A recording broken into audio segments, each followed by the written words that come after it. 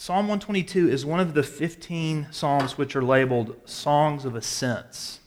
In Deuteronomy 16, the Lord instructed the Israelites to observe 3 annual feasts, the Feast of the Passover, the Feast of Weeks, and the Feast of Booths. And these Songs of Ascents, Psalms 120 through 134, would be sung by the people of Israel as they traveled to Jerusalem to celebrate these feasts. Psalm 122 would have been one of the songs that was actually sung when they had arrived at the city. So with that in mind, let's read the text together. Psalm 122, a song of ascents of David. I was glad when they said to me, "Let us go to the house of the Lord. Our feet have been standing within your gates, O Jerusalem. Jerusalem, built as a city that is bound firmly together, to which the tribes go up, the tribes of the Lord, as was decreed for Israel, to give thanks to the name of the Lord. There thrones for judgment were set, the thrones of the house of David. Pray for the peace of Jerusalem. May they be secure who love you. Peace be within your walls and security within your towers. For my brothers and companions' sake, I will say, peace be within you.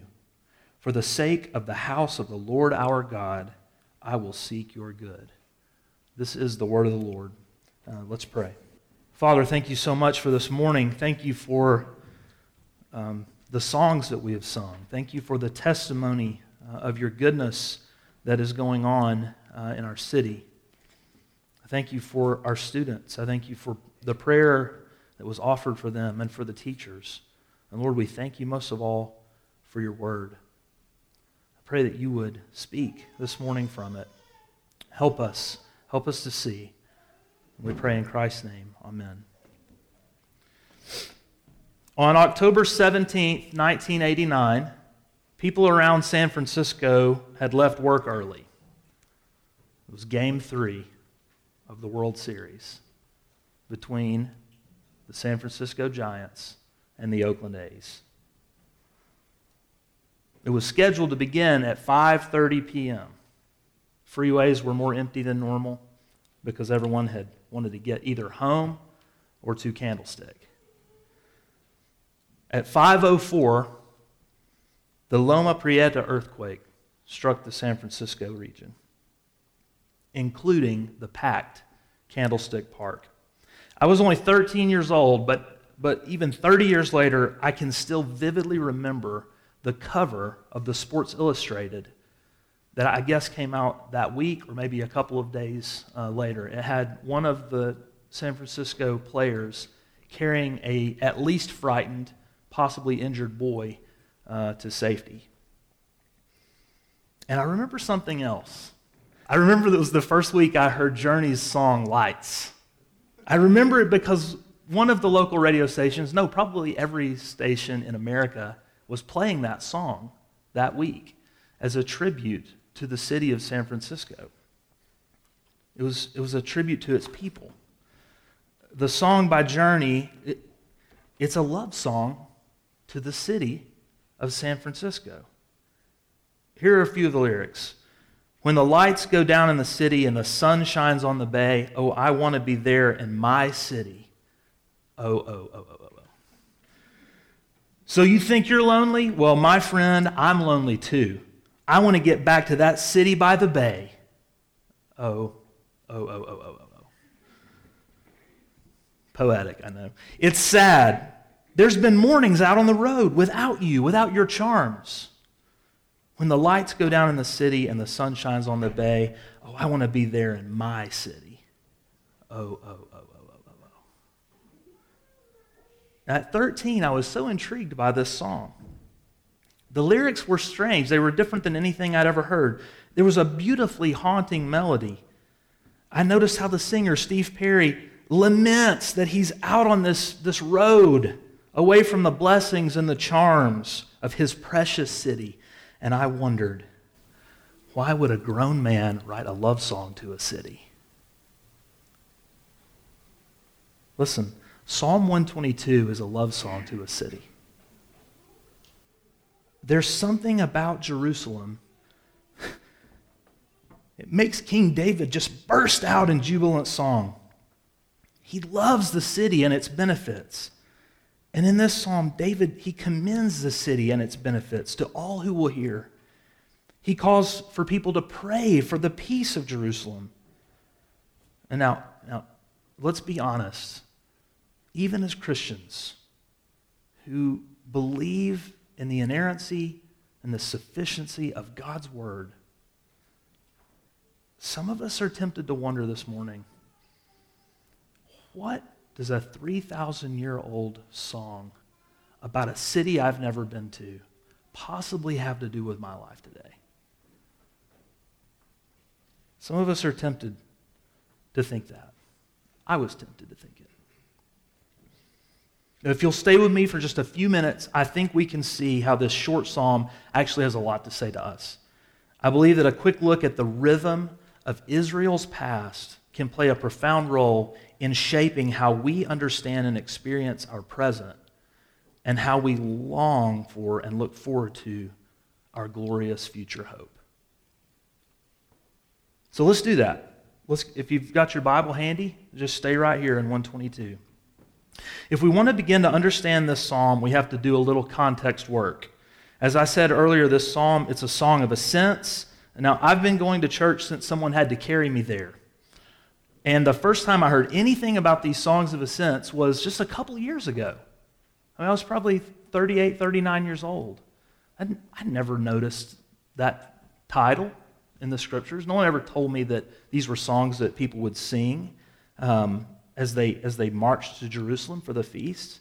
But a few years ago, my friend Tim Tinsley, who preached here just a few months ago, he preached through these Psalms of Ascent. And he pointed that out, that these were the songs that would be sung on the way to the feast. You know, that helped me a lot.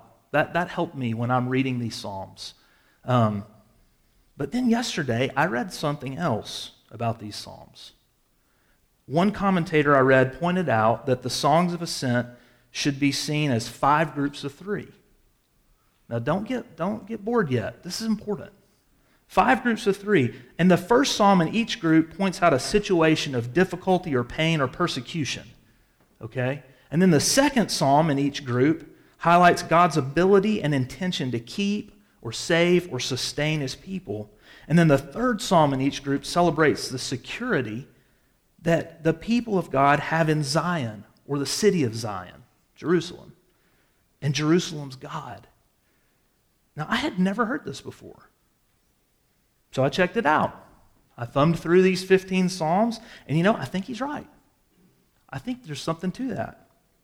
Now, we can't look at each group this morning, so let's just take the group that our Psalm 122, falls in. So that would be Psalms 120, 121, and 122. So let's check it out. If the commentator's right, Psalm 120 should be a psalm of lament about some difficulty of living in this fallen world, some point of pain or difficulty. Let's look at Psalm 120, verse 1. In my distress, I call to the Lord. Okay, he's in distress. What's he distressed about? Verse 2, deliver me, O Lord, from lying lips and a deceitful tongue. He longs for justice and truth to reign. What else? Look at verse 5. Woe to me that I sojourn in Meshech, that I dwell among the tents of Kedar. He longs for his city. He doesn't belong where he is. He's only sojourning there. He lives in a tent, no permanent dwelling, no security. But he continues in verse 6, too long have I had my dwelling among those who hate peace. I am for peace, but when I speak, they are for war. He longs for peace, justice, security, and peace. And he laments his situation. Okay, so far so good, right? Psalm 120, it fits this paradigm. So again, if the commentator's right, Psalm 121 should speak of God's power to keep and save. Right? Let's see. Psalm 121, verses 1 through 4. I lift up my eyes to the hills. From where does my help come? Where's he going to find help? that he needs in this difficult sojourning. Verse 2, my help comes from the Lord who made heaven and earth.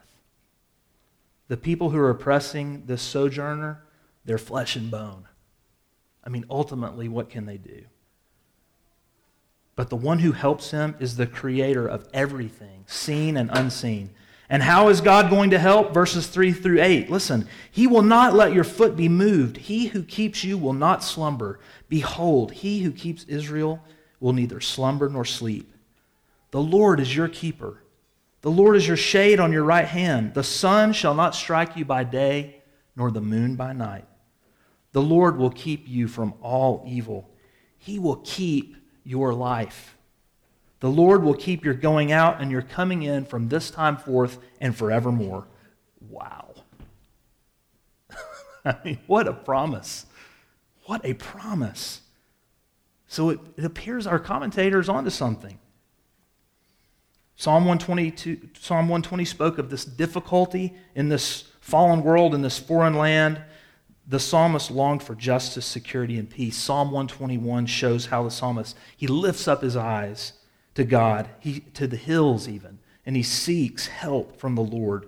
He receives assurance that God is keeping, that he's a keeping and saving God. This context of our psalm this morning, it's important. Because if we read Psalm 122 without it, we're going to miss some things. And if the pattern holds, Psalm 122 should point to the security and provision of Zion, or Jerusalem, and her God.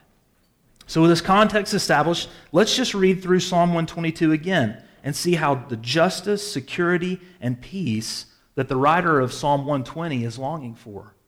He's in the country. He's longing for it. In Psalm 121, he sees hope. And in Psalm 122, we're going to start seeing what happens when he gets to Jerusalem. I was glad when they said to me, let us go to the house of the Lord. Our feet have been standing within your gates, O Jerusalem.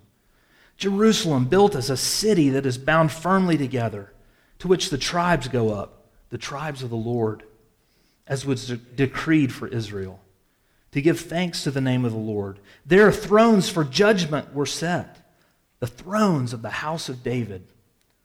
Pray for the peace of Jerusalem. May they be secure who love you. Peace be within your walls and security within your towers. For my brothers and companions' sake, I will say, peace be within you. For the sake of the house of the Lord our God, I will seek your good. Everything the psalmist in 120 longed for, justice, security, and peace, are found in Jerusalem and her God. He was being harmed by deceitful lips, and he longed for justice to be done. In Jerusalem, there are thrones for judgment, the thrones of the house of David. He lamented at his status as a tent-dwelling sojourner in a far-off land. Jerusalem is built as a city bound tightly together. It's the city to where the tribes go. His people, they go to seek this keeping God. He longed to experience peace, and in Psalm 122, David calls the reader to pray for the peace of Jerusalem, that it would remain and grow, that the city that held the Ark of the Covenant, and therefore the presence of God in the house of God, would know endless peace for the glory of God and the good of his people. So 3 times a year, with that in mind, the tribes of the Lord, those whom God had redeemed from slavery in Egypt, they left their towns and their villages. And they began a pilgrimage across the region. And as they traveled, they had the word of God on their lips and the hope of God in their hearts. And as they began to converge into the city gate, guess what? The sound of their singing could be heard for miles, miles and miles. And this singing, it swelled into a glorious chorus. They entered the city at some point. They moved into the city to worship the living God in the house of God and to experience the feast they had been summoned to enjoy. Isn't that what we've done this morning? Raise your hand if you live in Old Town. Anybody here live in Old Town? Man. Okay, I hope this doesn't get worse. What about the Palisades area? Anybody? Okay, all right. What about off Corral Road? Anybody live off of Corral Road? Okay. What about Walden? A couple people, okay, Walden's a big one. Who lives on the side of the mountain? Like halfway up, okay? Who lives at the very bottom of the mountain? All right. Who is here this morning who has come from some far-flung city like Chattanooga or Soddy Daisy or Ottawa? Huh? Okay. Seattle? I wish I had known you were going to be here. That would have been a good one. You see, we're the tribes of the Lord. We who have put all of our hope in Christ are the people of God. The people He saved out of bondage to sin. We are redeemed, but we sojourn in a land of deceitful lips, don't we? We long for peace and security and justice, and we know where to find it. When we face difficulties of living in this fallen world, we lift our eyes to the hills. We remember that Jesus said, I will never leave you nor forsake you. Behold, I am with you always, even to the end of the age. So this morning, we, the redeemed of the Lord, we left our houses, these temporary dwellings, and we have gathered together in the presence of God. Our singing swelled to a great chorus, didn't it? We sang, All Hail the Power of Jesus' Name. We sang, Better is One Day. We sang, We Will Feast in the House of Zion. Our singing, it swelled into a chorus. And as we assembled to give thanks to God and celebrate the feast of the Lord, the Lord's Supper, which we will soon enjoy together. You see, the rhythm of Israel's past has become the rhythm of our present.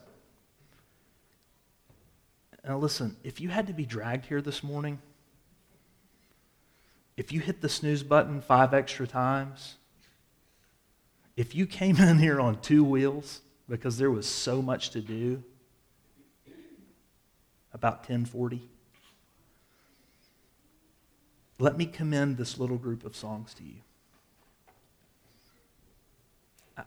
I'm not judging us, but the Word of God is offering this rhythm of seeing the brokenness, knowing where to find hope, and gathering together to celebrate it.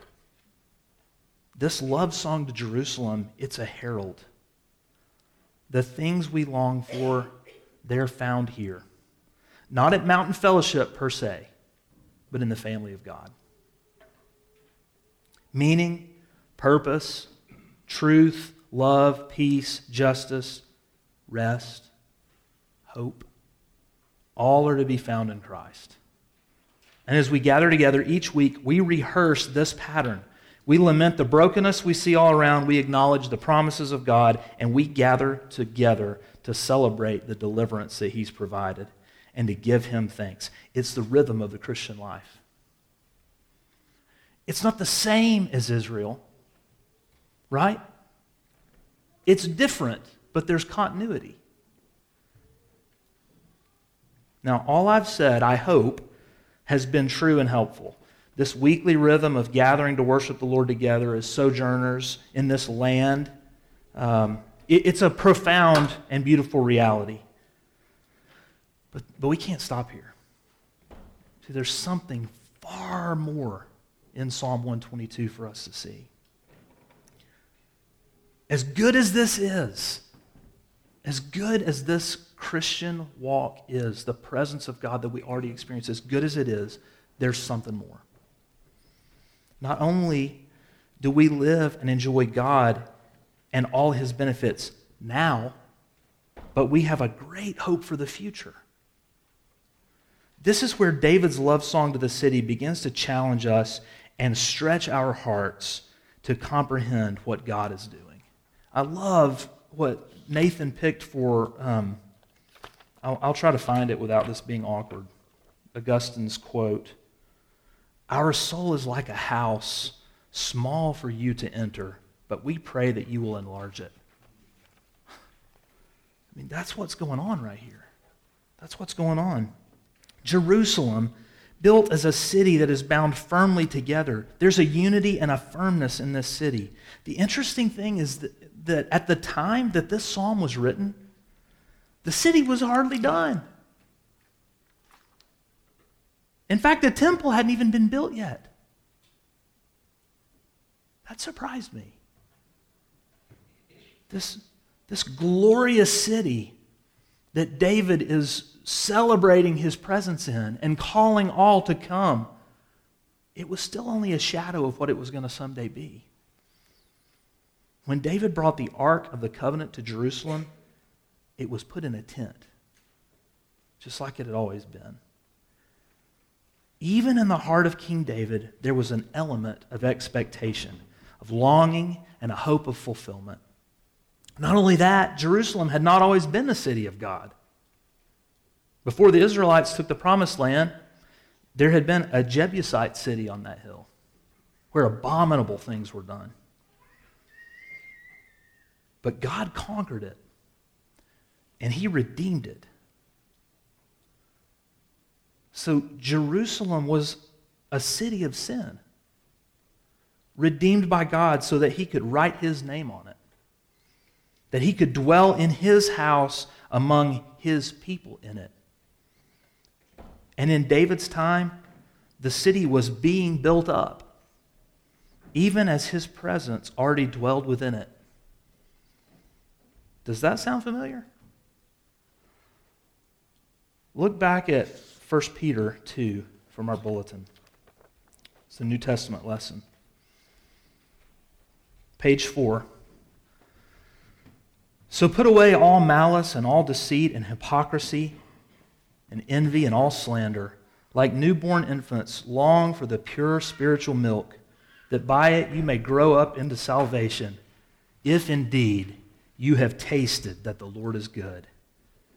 Now listen, as you come to Him, Jesus, a living stone, rejected by men, but in the sight of God, chosen and precious, you yourselves, like living stones, are being built up as a spiritual house, to be a holy priesthood, to offer sacrifices acceptable to God through Jesus Christ. For it stands in Scripture, and now he quotes the Old Testament, "Behold, I am laying in Zion a stone, a cornerstone, chosen and precious, and whoever believes in Him will not be put to shame. So the honor is for you who believe, but for those who do not believe, the stone that the builders rejected has become the cornerstone, a stone of stumbling, a rock of offense. They stumble because they disobey the word as they were destined to do. But you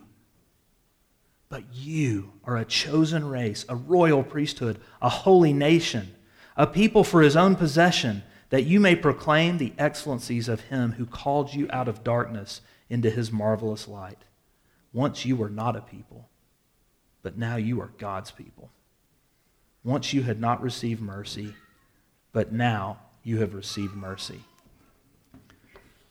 What is all this business about living stones? It's a little hard for us, isn't it? What is he talking about? I think Revelation 21 sheds some light.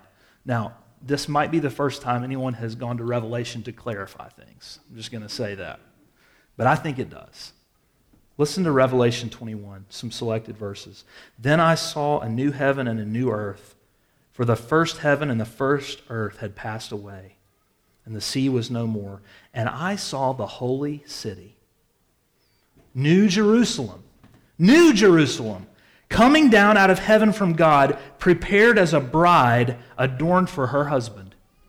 And I heard a loud voice from the throne saying, 'Behold, the dwelling place, the house of God is with man. He will dwell with them, and they will be his people, and God himself will be with them as their God. He will wipe away every tear from their eyes, and death shall be no more. Neither shall there be mourning, nor crying, nor pain anymore. For the former things have passed away. And verse 7. Then came one of the angels who had the 7 bowls full of the 7 plagues and spoke to me, saying, listen, come, I will show you the bride, the wife of the Lamb. Now notice how he identifies the bride here. And he carried me away in the Spirit to a great high mountain, and he showed me the bride, and he showed me the holy city, Jerusalem, coming down out of heaven from God. The city is the bride of the Lamb. The New Jerusalem is the bride of Christ. And I wondered to myself, why would a lamb marry a city? Because the church is the New Jerusalem.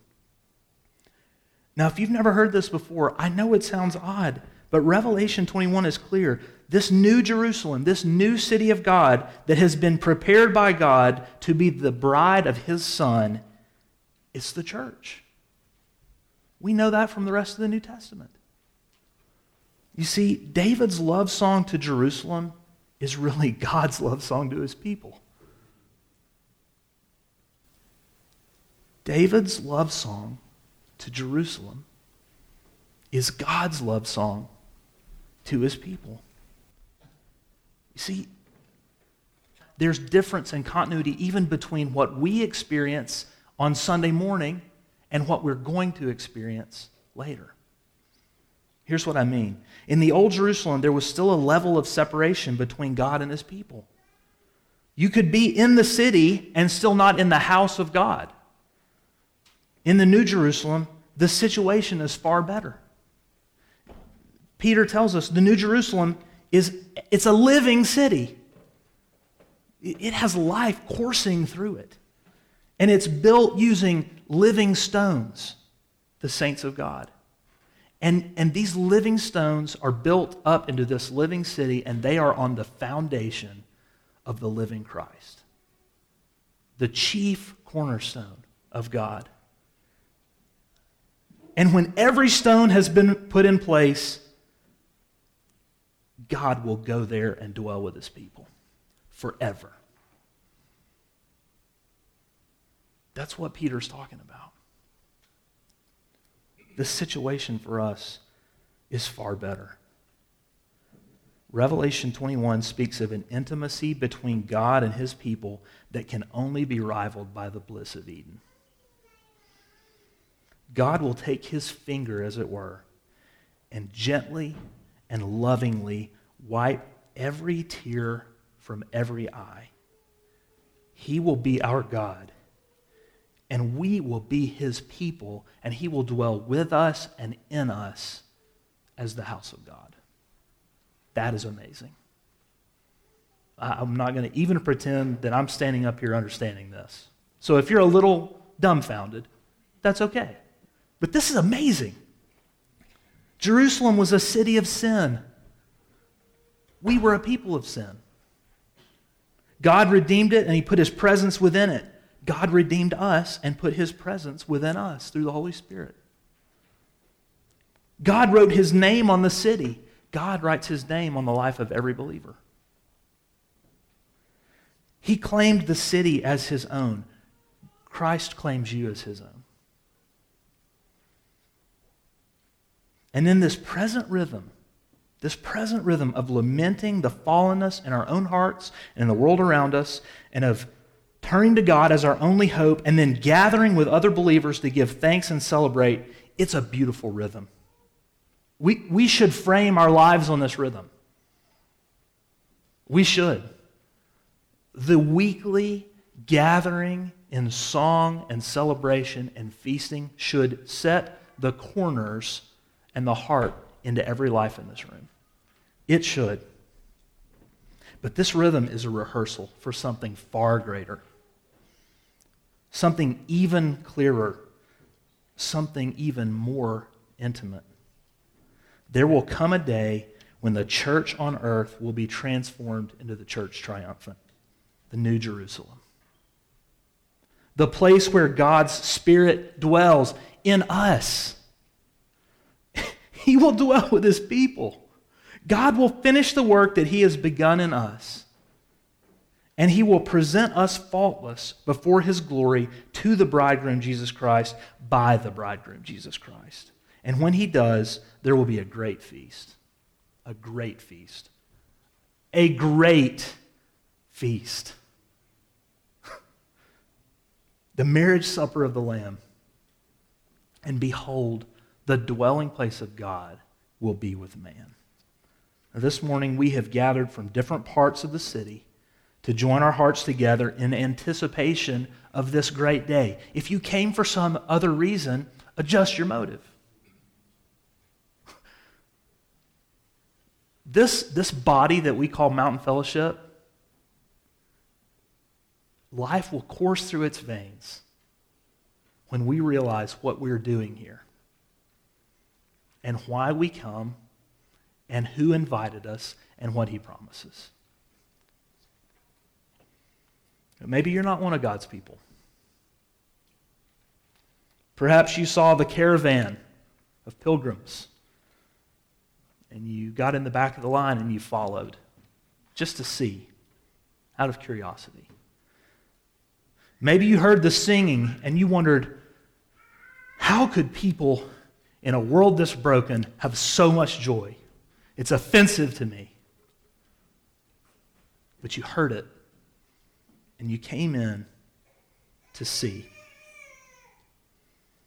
If that's where you are this morning, and you are not one of the redeemed of the Lord, looking to Him for all your hope and coming here to celebrate this feast because of all that Christ has done, allow me to invite you. Everything you long for is found here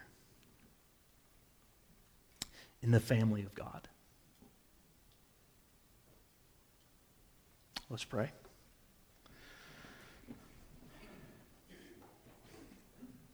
Father, these things are high and lofty for us to consider. Your thoughts are not our thoughts. Your ways are not our ways. Not in a million years would we have thought this could be true.